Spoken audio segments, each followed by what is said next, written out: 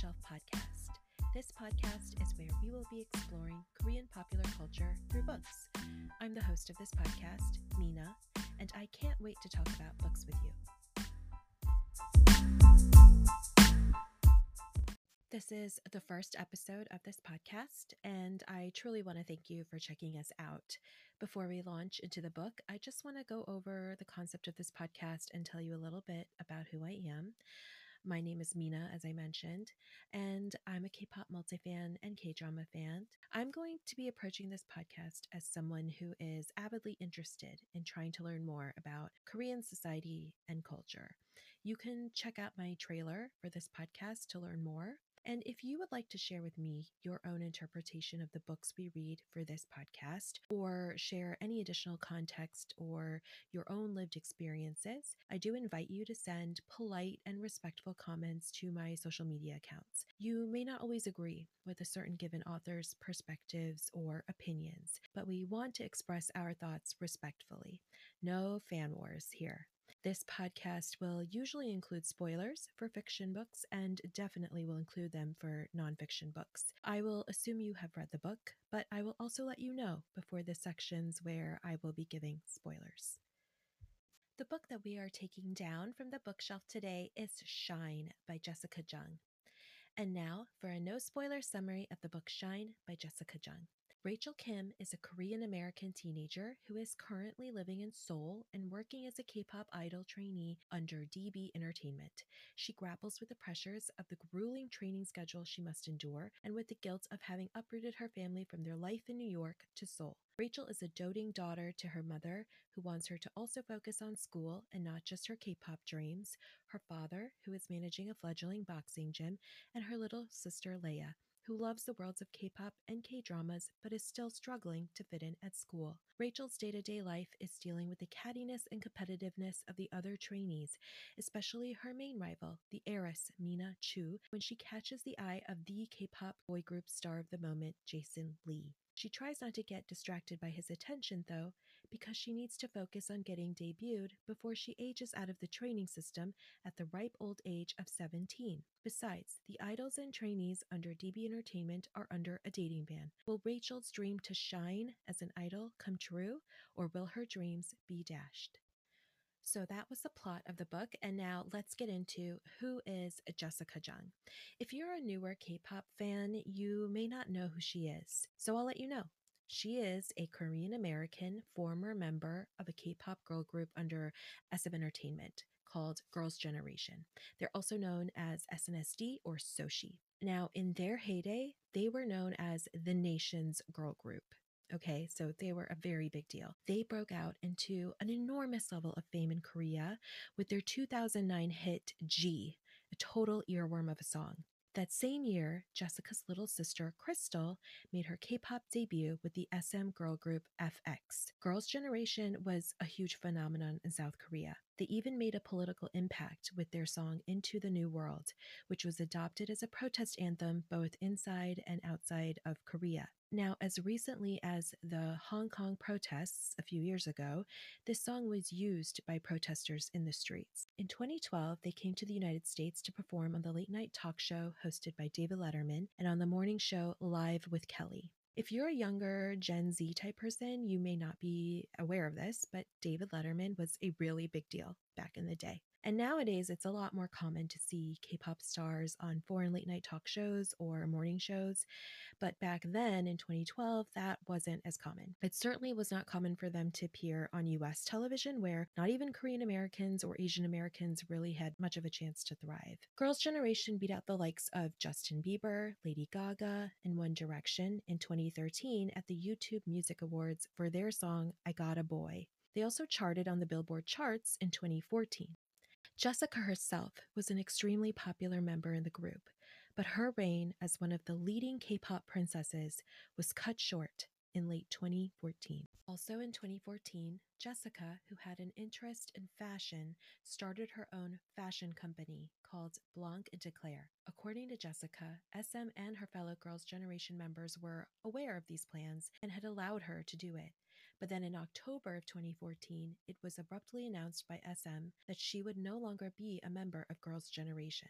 SM announced that Jessica had decided to step down from the group, citing conflicts related to her business. But then, Jessica went on the Chinese social media site Weibo to say that both the members and the company had been fine with her business ventures, but that the members basically cornered her and she was made to choose between Blanc and Declare or Girls' Generation. Jessica went on to say that due to her business contracts, she couldn't quit Blanc and Declare, and so, seemingly, the members and SM decided to cut her out.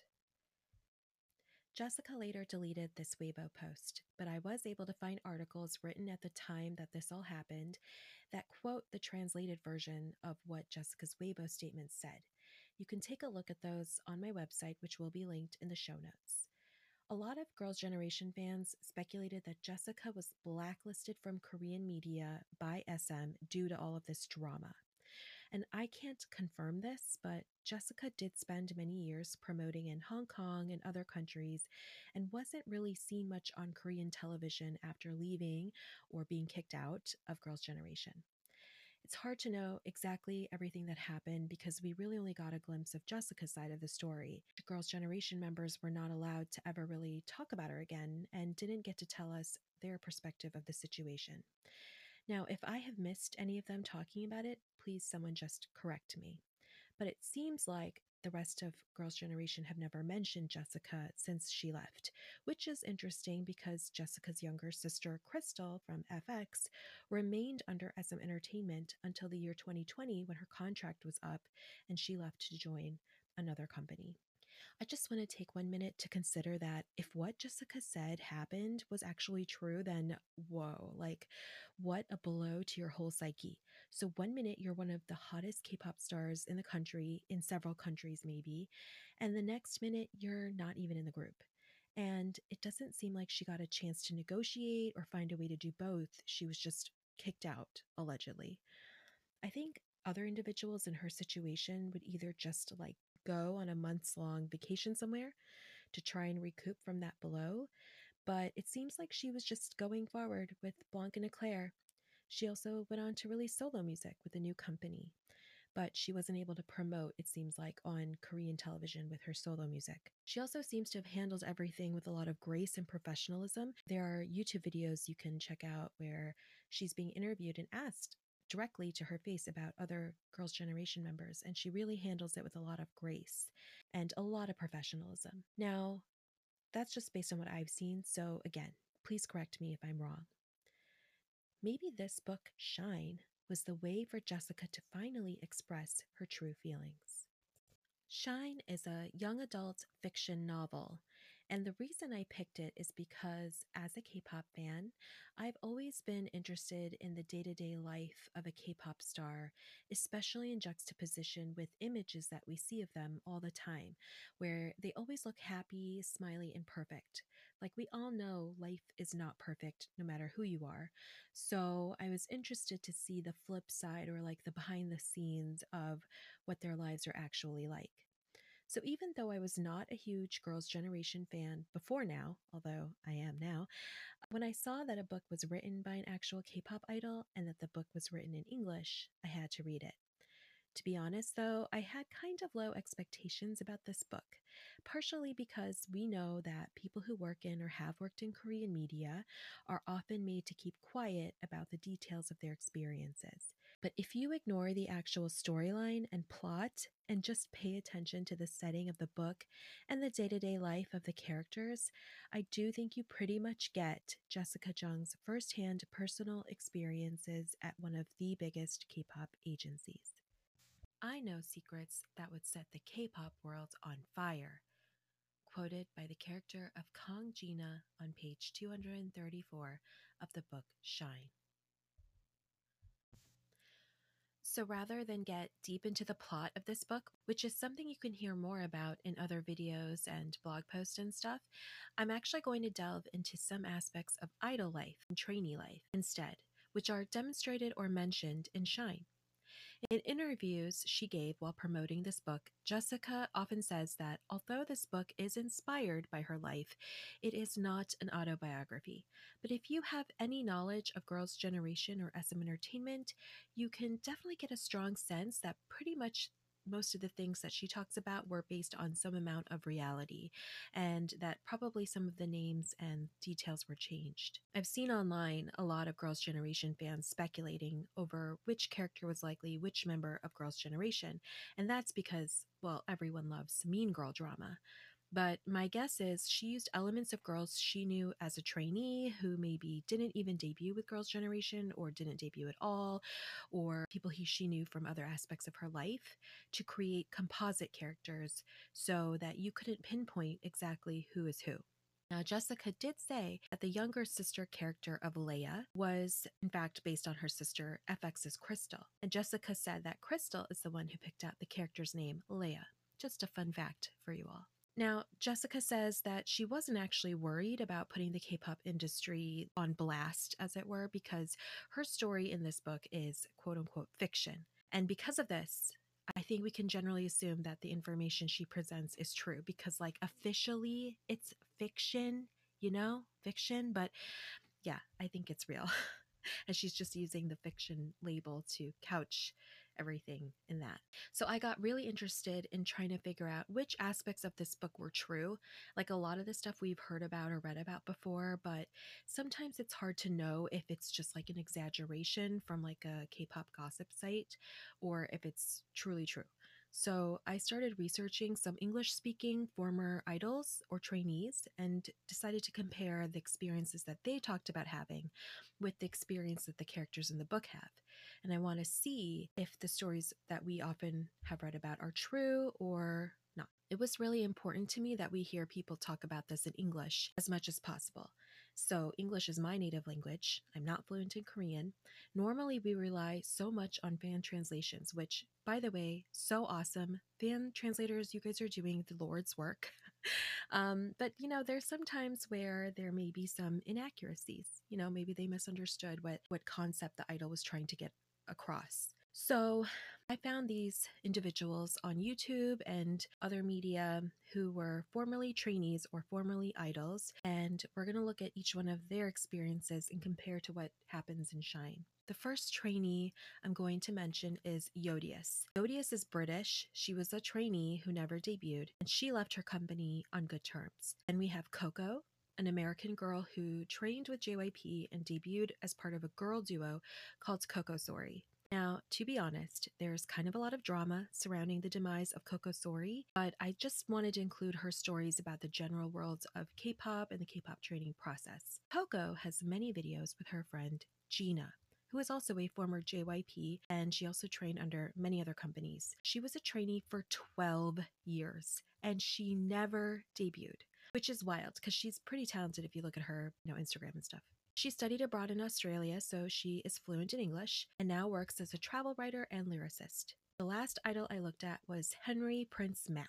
He's an Australian guy of Chinese descent who was a member of a K-pop group that was founded by Hong Kong superstar Jackie Chan. Yes, the Jackie Chan. That group was called Double JC, which is spelled JJCC if you want to look this group up. His stage name during this time with the group was Prince Mac, but his real name is Henry Prince Mac, and that is what he goes by now. Henry has been outspoken about the restrictions that idols and trainees face since he himself was an active member of an actual K-pop group. And I will have links to all of these individual stories and on the website and in the show notes.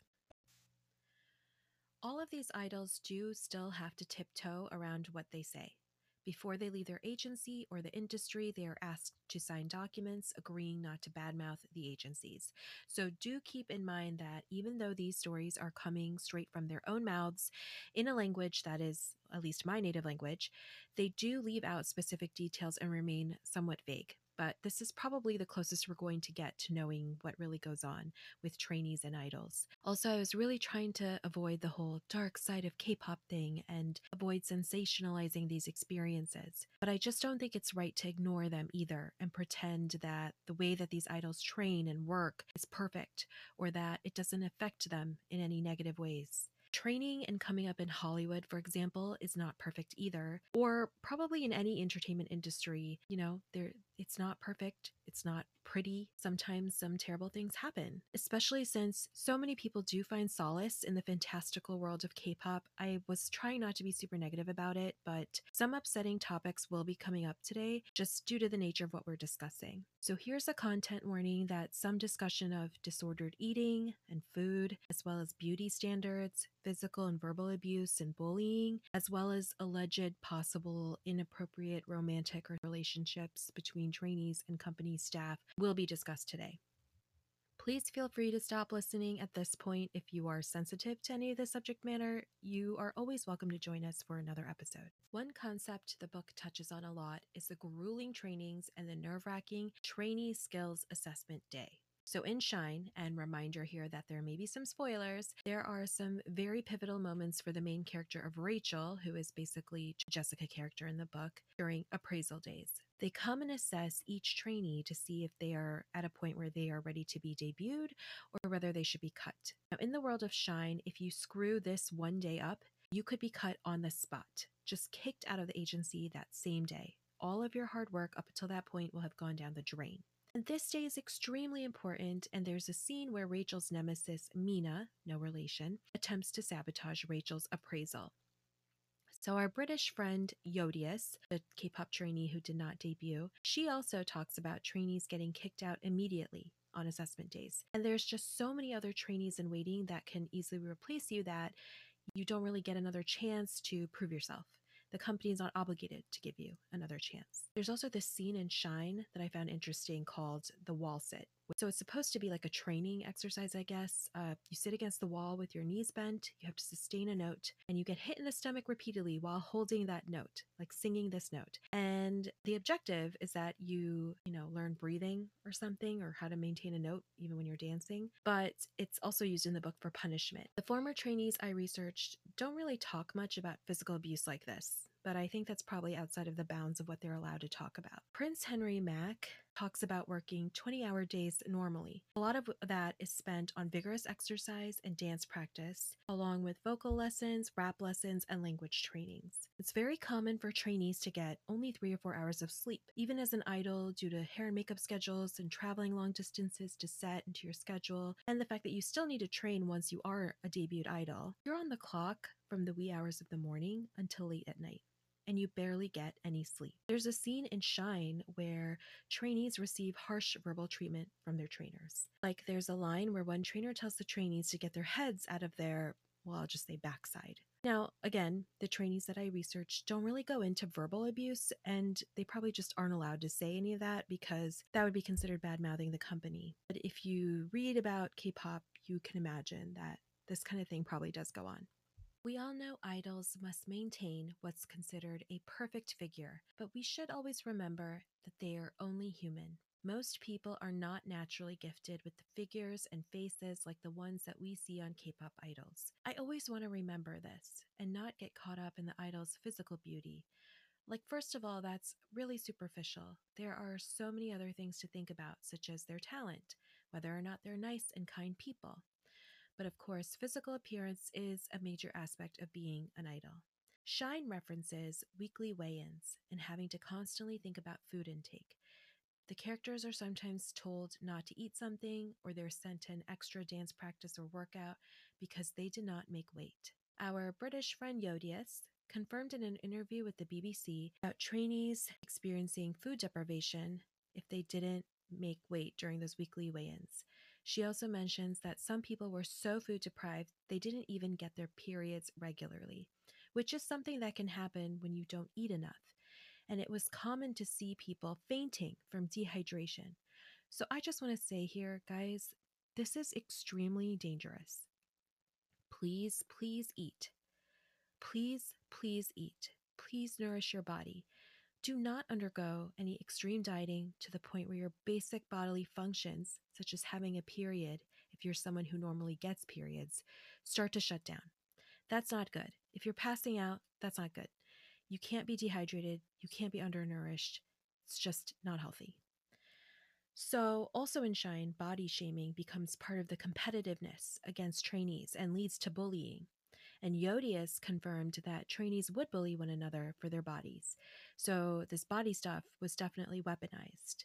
And I'll talk a bit more about bullying later. Another aspect of K pop idol life is plastic surgery. In the book Shine, plastic surgery is essentially glossed over, like it's mentioned in passing.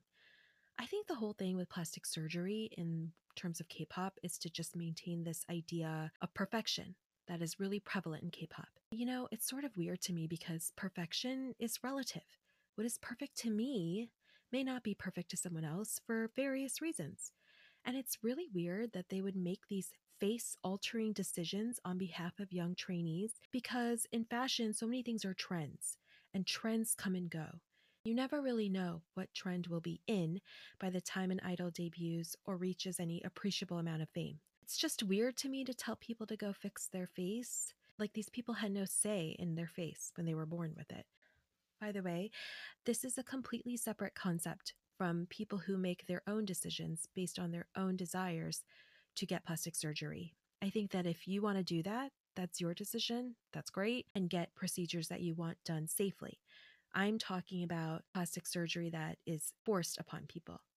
So, Yodius talked about her experience with her agency approaching her to get plastic surgery, and she was actually interested in doing it. Her mom, however, was less than enthusiastic.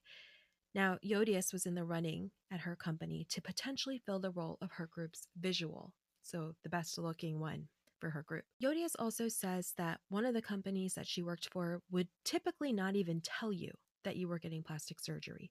They would just send you there to get it. Okay, I had no idea it was that level of being forced to get plastic surgery that they weren't even going to let you know or give you a heads up. It sounds horrifying. She didn't really elaborate on it though. I mean, she didn't ultimately get any work done. And she also never did debut. So she probably doesn't exactly know how that works or what someone who has to go through that feels. Henry Prince Mack said that he knew of individuals who were forced to get plastic surgery that they didn't want to get. Anytime that something is being done to your body without your consent or control, that's just really a scary territory, especially if you're being told that you have to do it, or you will lose a lot of money or fame or miss out on a once in a lifetime opportunity. And again, this is not to bash only on the K pop industry because, for all I know, Hollywood or fashion modeling companies force people into plastic surgery also. Shine has a line about trainees not even being allowed to sweat, which, hello, how do you control that? That's a common thing humans do. It serves a biological function, and it's weird to not sweat when you're in dance practice for like 15 hours a day. So, just everyone, please remember that. I don't want anyone to feel badly about their bodies or their bodily function. K pop stuff is fantasy, okay? It's not real. In the world of Shine, DB Entertainment is luxurious. They have a Michelin starred cafeteria with super fancy cafeteria food. They have rooftop Zen gardens, huge fountains, stuff like that. And that's definitely not what people from smaller companies experience, or even probably what some of the early SM trainees experienced, assuming that DB Entertainment is based on SM Entertainment, which is what I am assuming. So Yodius talked about how at one of the companies that she was at, some trainees just would sleep on the mats inside of the practice rooms because, well, they were there like 24/7 anyway. And those mats inside the practice room were the exact same mats as were used as beds in their dorms.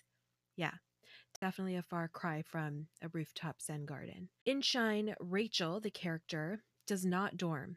She actually gets to live at home with her parents and her sister. Her mom doesn't even allow her to go to the agency during the week to practice. She's only allowed to go on the weekends. That's the rule her mom negotiated with the company, and as a result, her character is really resented by the other trainees, and she is viewed as a spoiled American.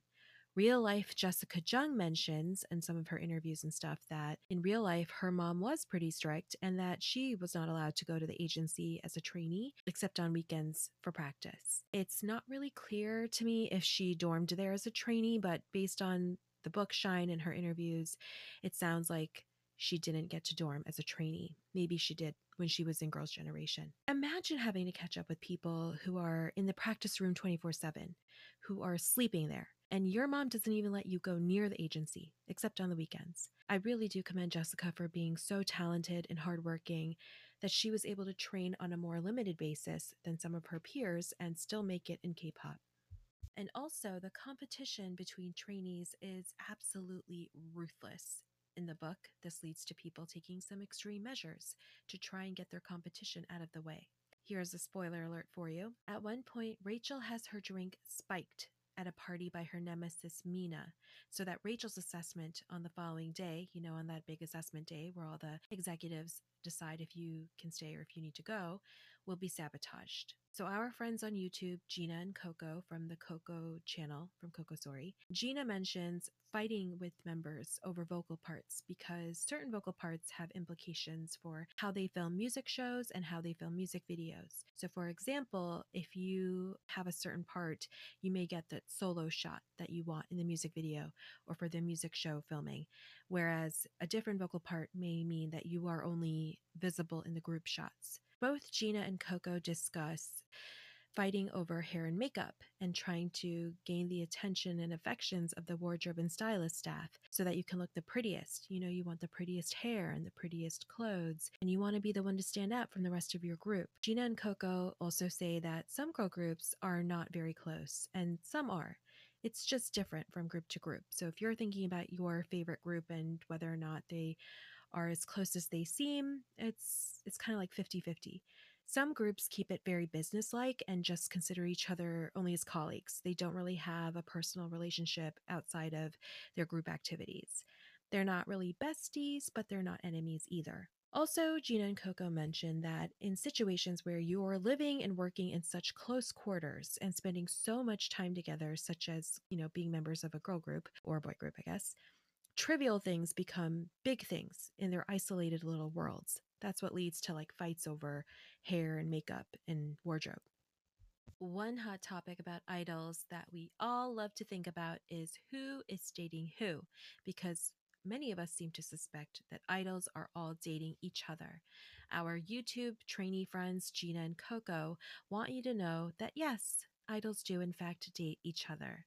In Shine, they go a very K drama route, with Rachel being whisked away abroad by the guy from the hottest boy group, Jason Lee from the group Next Boys. The Rachel character gets taken abroad by Jason Lee and taken on all these amazing dates, but I'm not really sure how this would even work in real life. Like if the most popular boy group member was just running around Tokyo or wherever with a trainee, I'm pretty sure people would notice. So yeah, let's just chalk this one up to fiction.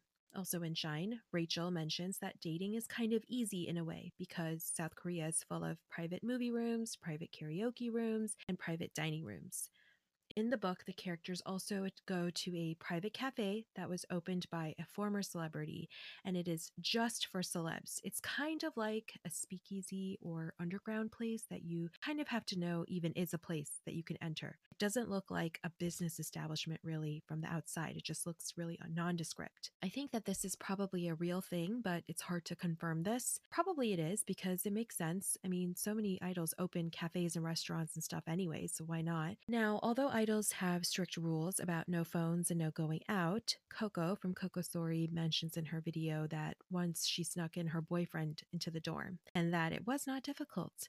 She also talks about distracting the manager who lived in the dorm with them so that she and her fellow members could sneak out. Coco said that some trainees in the companies that she has worked with have been fired for dating. Many people do date, however, within their company. So even though trainees and idols maybe can hide their relationships from the general public, it's probably a lot harder to hide it from managers, agency staff, and other members of the same company. In Shine, they mentioned the whole famous no phone, no social media rule, but the character of Rachel does have a phone and a Finsta, fake Instagram, and a Kakao Talk and all of that.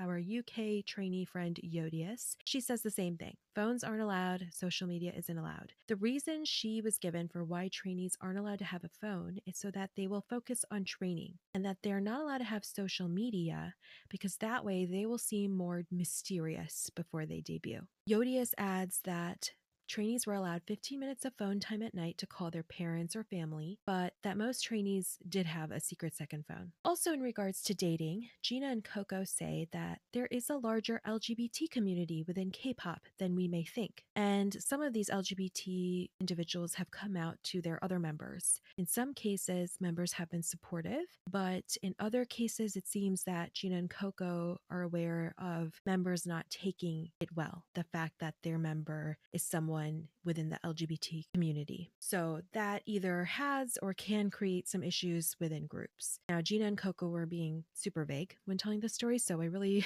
unfortunately can't offer you more than that, but I found this really interesting because we so rarely hear about this.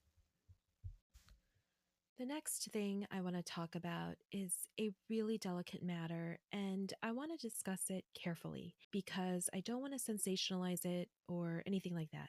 It's about inappropriate relationships that adults, such as CEOs or investors of a company, may have with trainees, allegedly. So, Coco and Gina confirmed that things like this do take place. They were pretty vague with details, understandably. They mentioned that they have personally never been put in these situations, which is a relief to hear. They talk about the lengths that people will go through to make their dreams come true. And they say that they don't blame people who go and do these kinds of things. And you have to imagine, especially when you have been a trainee for years, that you might just be holding on to this tiny sliver of hope that you are so close to making it. And maybe if you go through something that you don't really want to do, then your dream will finally come true. Also, some idols talk about coming from less than privileged backgrounds, and some of them might have thought that becoming an idol was a path to supporting their families financially. Like, if your whole family is riding on your dream coming true, I can imagine, although I of course don't know, that if you're put in a really terrible and awkward situation, you might just go through with it. Gina and Coco mentioned that it's not uncommon in other industries outside of K-pop either. This is a really big problem in so many industries, not just entertainment. It's just sad. But like I said, I didn't want to pretend as though these types of things are impossible or that they may have never happened. So I just realized that I never really explained the part of the book where an inappropriate relationship occurred in Shine. So in the book Shine, there's many CEOs. Of course, the main CEO, who is reminiscent of Lee Soo-man from SM Entertainment. But there's also a younger CEO who is a guy probably in his 30s or so. And he strikes up a conversation in one scene with Rachel Kim, and she notices a beautiful watch on his wrist. And this watch is unique because there's some stones set into it, rubies, I think, and it's also representative of his family crest, blah, blah, blah. He tells her all about it. Later, towards the end of the book, we see that Mina is wearing that watch. And Jessica writes in the book in such a way that it's like she's not really saying it, like she's not coming right out and saying the situation. So you kind of have to pick up what she's putting down based on what she's not saying. She even very cattily has the character of Rachel say, "Oh, Mina, what time is it?" You know, something like that. That's what really prompted me to include a part in this episode where we talk about inappropriate relationships, because it was so subtle in the book. It wasn't really in your face. It wasn't blatant. Many of you are familiar with the term slave contract. I really hate that term. And you may also know the backstory of agencies, particularly SM Entertainment, being famously sued successfully by some of their former idols for unfair contracts. In the case of SM, some of their contracts were 13 years long. If you're not familiar with this story, you can definitely search it up. Due to these lawsuits and legal actions, there is now a law by the South Korean Fair Trade Commission that idol contracts cannot exceed 7 years in duration. However, in Shine, there's this one part of the book that I found absolutely wild, where there's a character who's a veteran K-pop star named Kang Gina. Please don't confuse her with Gina, as in Coco's friend Gina. This is a fake person, Kang Gina. She tells the character Rachel that there are secret Swiss bank vaults where there is another set of contracts identical to the ones that only say 7 years on them. And they are post dated for more than 7 years. Like, I didn't see anybody else really talking about this. Please let me know if other people talked about this. I feel like there should have been a bigger uproar about this part of the book, whether this is true. So either Jessica's just spilling major tea right now, or she just took some artistic liberties. Henry Prince Mack has a radio podcast where he talks about having met people who had up to 20 years contract. And when you listen to him talk about it, he's sort of going back and forth. He's like, yeah, 20 years contract. Actually, I may be wrong about that, but yeah, 20 years. He also says he knows people who were contracted for 10, 12, or 15 years. It's no longer legal, as I previously mentioned, to have contracts go this long. So I can't tell if he's talking about people who signed contracts prior to this law being in place, or if he had some kind of slight misunderstanding. You also have to understand that he is definitely dancing around the issue because he could get into trouble maybe if he lets people know what goes on with contracts. These are very secretive contracts. He mentions that contracts for idols are better in China than in Korea, but I haven't really researched that, so I don't know. Yodius over in the UK mentioned that she was offered a trainee contract, and at the time, which was before this law, she could choose between either a 2-year contract, a 7-year contract, or a 12-year contract. And these are just trainee contracts. So she's ended up signing a 2-year contract, and she didn't have to do that thing that you may have heard of where people who leave an agency have to pay back the money that the agency spent on them to train them. And the reason she didn't have to pay that money back is because she did stay for the 2 years stipulated in her contract and therefore fulfilled the terms of her contract and did not owe any money. Coco's friend Gina did not have to pay any money back either because she was released from her company and released from her contract. So it sounds like it was more of a mutual thing. I think the payback thing happens if you just leave and kind of breach your contract. Gina and Coco say that different members within a company or within a group will have different contracts with different terms that they negotiate independently. So they encourage people to put in protective measures within their contracts before signing. Gina and Coco point out that trainees don't really get paid or see any income. And as a result, some trainees even work as part-timers because they just don't have any income. To me, that is so wild. Just think about training 20 hours a day, and in the little time off you get from the agency, do you ever wonder if boy K-pop stars have an easier time of it than girl K-pop stars? Well, that's something they talk about in the book Shine. Jason Lee, the hot K-pop star darling of DB Entertainment, gets away with coming in dressed kind of sloppy, rolling into meetings late, holding up a bag of fried chicken when he comes in. These are things that the character of Rachel could never even think of doing. Rachel and Jason get into a huge fight and, spoiler alert, break up after the more senior pop star Kong Gina, fictional Gina, not the Gina on YouTube, is forced out of her group for dating. I really couldn't help but wonder whether this emotional scene in the book had something to do with Jessica's alleged ousting. So I really don't want to get into all this much because I don't care about Jessica's private life, but I'm only mentioning it because there is some relevance here. There have been many off and on rumors and at some points confirmations that Jessica was dating a guy named Tyler Kwan. Tyler is a businessman who invested in Blanc and Eclair, her clothing company. Tyler is also the CEO of Corridel Entertainment, which is the company that Jessica joined after leaving SM. There is so much written about Tyler and Jessica that one could probably do a whole podcast episode just about them, but yeah, I'm not interested in picking apart her personal life. I only mention it because this very dramatic passage on page 237 where fictional character Kong Gina is freaking out because her company has just let her go because her secret relationship that she had with another idol had come out and was made public. The company said, similar to what happened to Jessica, by the way, that the decision to leave was the character of Gina's. Whereas the guy involved in Gina's relationship was still with his company and seemed like he didn't have to face any consequences. There's this part where they're fighting, and the character Rachel Kim says to Jason Lee, Kong Gina was one of the biggest stars, and they didn't just kick her out, they ruined her. End quote. So to me, this sounds like maybe what Jessica felt like at the time that she was allegedly let go by SM. I don't think she was let go because of dating. That's at least not what SM said, but as we mentioned, she wasn't able to promote on music shows, possibly, according to fan speculation. She experienced a major media blackout. So this is an interesting scene when you think about the real life of Jessica Jung. I didn't get much of a sense from the other former trainees about whether it was worse for guys or worse for girls.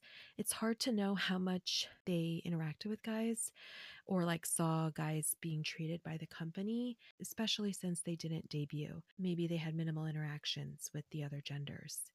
Whereas Jessica, when she was part of SM Entertainment, Girls' Generation members would often collaborate with male members of boy groups who were also under SM Entertainment. They participated in those SM Family Town concerts too, probably during rehearsals and preparations and meetings for that.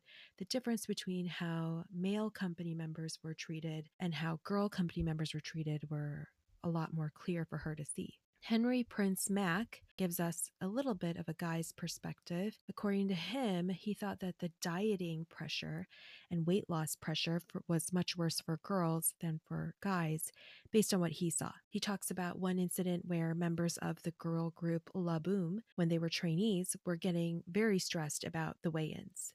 The K-pop industry has a lot of foreign talent, not just Koreans who become stars, but also people of Korean descent who were born and grew up abroad, people who have mixed ethnic heritages, people who are from other countries entirely with no Korean heritage. Shine has Rachel talking about missing the US a lot and how she has to go to Korean culture classes as part of her DB entertainment training, how Korean snacks taste weird, and it highlights a lot about the culture shock that she experiences. Her character's relationship with the character of Jason Lee, who is white, Korean, and from Canada, dives even further into being Korean enough or not. But one issue with the plot that I found kind of weird is that Rachel's character grew up in New York City. She has this memory of a teacher confusing her with another girl who I believe is Chinese and is the only other Asian girl in her elementary school or in her class or something. And I just can't believe it to be true that someone who lives in New York is one of only two Asian kids in a grade level or in a school in New York City. But I suppose the point was to bring up the whole not being American enough when you're in America, not being Asian enough when you're in Korea. In real life, Jessica Jung was born in San Francisco. And so maybe that's why she wrote this piece in. But doesn't San Francisco have like a really big Asian population? Bay Area listeners, let me know. The character of Rachel Jung is seen as being a really privileged American in the book. And I'm not really sure why, because her character's nemesis, Mina, is a literal heiress. Okay, like her dad is some hotshot CEO. But Rachel is the one who gets called a princess a lot. So maybe it's the American thing. I don't know. They didn't get into it much. I do remember seeing videos of FX members calling Jessica's sister Crystal Princess a lot in real life, but it seemed that was more of like a term of endearment for her being bratty or something, not because she was American or spoiled. Gina and Coco don't appear to have noticed any difference in how foreigners are treated versus native Koreans are treated in the trainee system or in the industry. But they did concede that different CEOs or agencies may treat their idols and trainees differently from the agencies that they were part of. Henry Prince Mack, however, has a lot to say about this. When he debuted, he barely even knew a lick of Korean language. His assessment of the situation was that Korean manners are really strict and really particular. It can get you into a lot of trouble if you don't know all of the ins and outs about them. He said that while Koreans in general were nice to foreigners within the industry, it seems that he didn't get much sympathy for not having a handle on the language or insight and knowledge on Korean etiquette. But that was his personal experience, and different idols may have had different experiences at their own companies. And now for some final thoughts and random thoughts that I have for you in conclusion of today's episode. If you like stories like this with an inside look at the life of trainees and idols, I have some recommendations of what else you can check out that's kind of similar to Shine. There's a great K-drama out right now called Imitation, and that goes through the life of trainees as well as some more seasoned idols. You can also check out a podcast by a singer named Esna and the YouTube channel of a former idol named Wei. She's from the girl group Crayon Pop. You should also, of course, take a look at the channels and radio shows of our friends today, Coco, Gina, Yodius, and Henry Prince Mack. I'll have all the links that you need for this available on my website. So regarding the book Shine, one random thought I had was that I really liked how Jessica incorporated Romanized Korean words here and there without any real explanation of what they meant. So if you are a fan of K-drama or you're a Korean language learner, it's interesting because you might know what the words mean or you might have heard them before. I just thought that was a really cool detail. I also really liked the K-drama flourishes in the book. I mean, they were super corny at times, but this was a young adult fiction novel, and so that worked, I thought. And then I liked how there was a really strong bond with the Kim family and the connections that Rachel had with her younger sister and her parents. Now, as for my recommendation as to whether you should read this book, if you are a hardcore Girls' Generation or Jessica Jung fan, then probably you'll enjoy this book the most. If you're just interested in the Secret Life of Trainees, you can check out the other things I mentioned, and you can also check out this book. But I will say the plot has just a lot going on. Like, there was so much going on. So do bear that in mind. If you're not that interested or just casually interested, you can just read a blog post about this book or watch a YouTube review of this book. This book came out last year in 2020, so there's plenty of other places to learn more about it. As for Jessica herself, in case you were wondering, she is still running Blanc and Declare, which has a brick and mortar store now in Seoul, as well as a restaurant inside that store. She's still putting out music. She's a social media influencer. She has a YouTube show with her sister Crystal. I really like how she's never lost sight of her dreams. Even after what must have been a humiliating time having to leave such a huge girl group, Jessica has always just kept moving forward. And whether or not you're a fan of her or her music, I do think that's really inspirational. Jessica will be coming out with a sequel to Shine called Bright, which will follow Rachel, who has, spoiler alert, debuted in a group called Girls Forever. That name always makes me laugh. Bright is slated to come out in mid-2022. Jessica is working on it now, and she's promising juicy stories. So for sure, check it out if you liked Shine. And that's it for today's episode of K-Pop Bookshelf Podcast. If you liked what you heard today, please tell a friend about our show. Please also check us out on social media. Our website has episodes, show notes, and a lot more. Thanks for listening. Bye!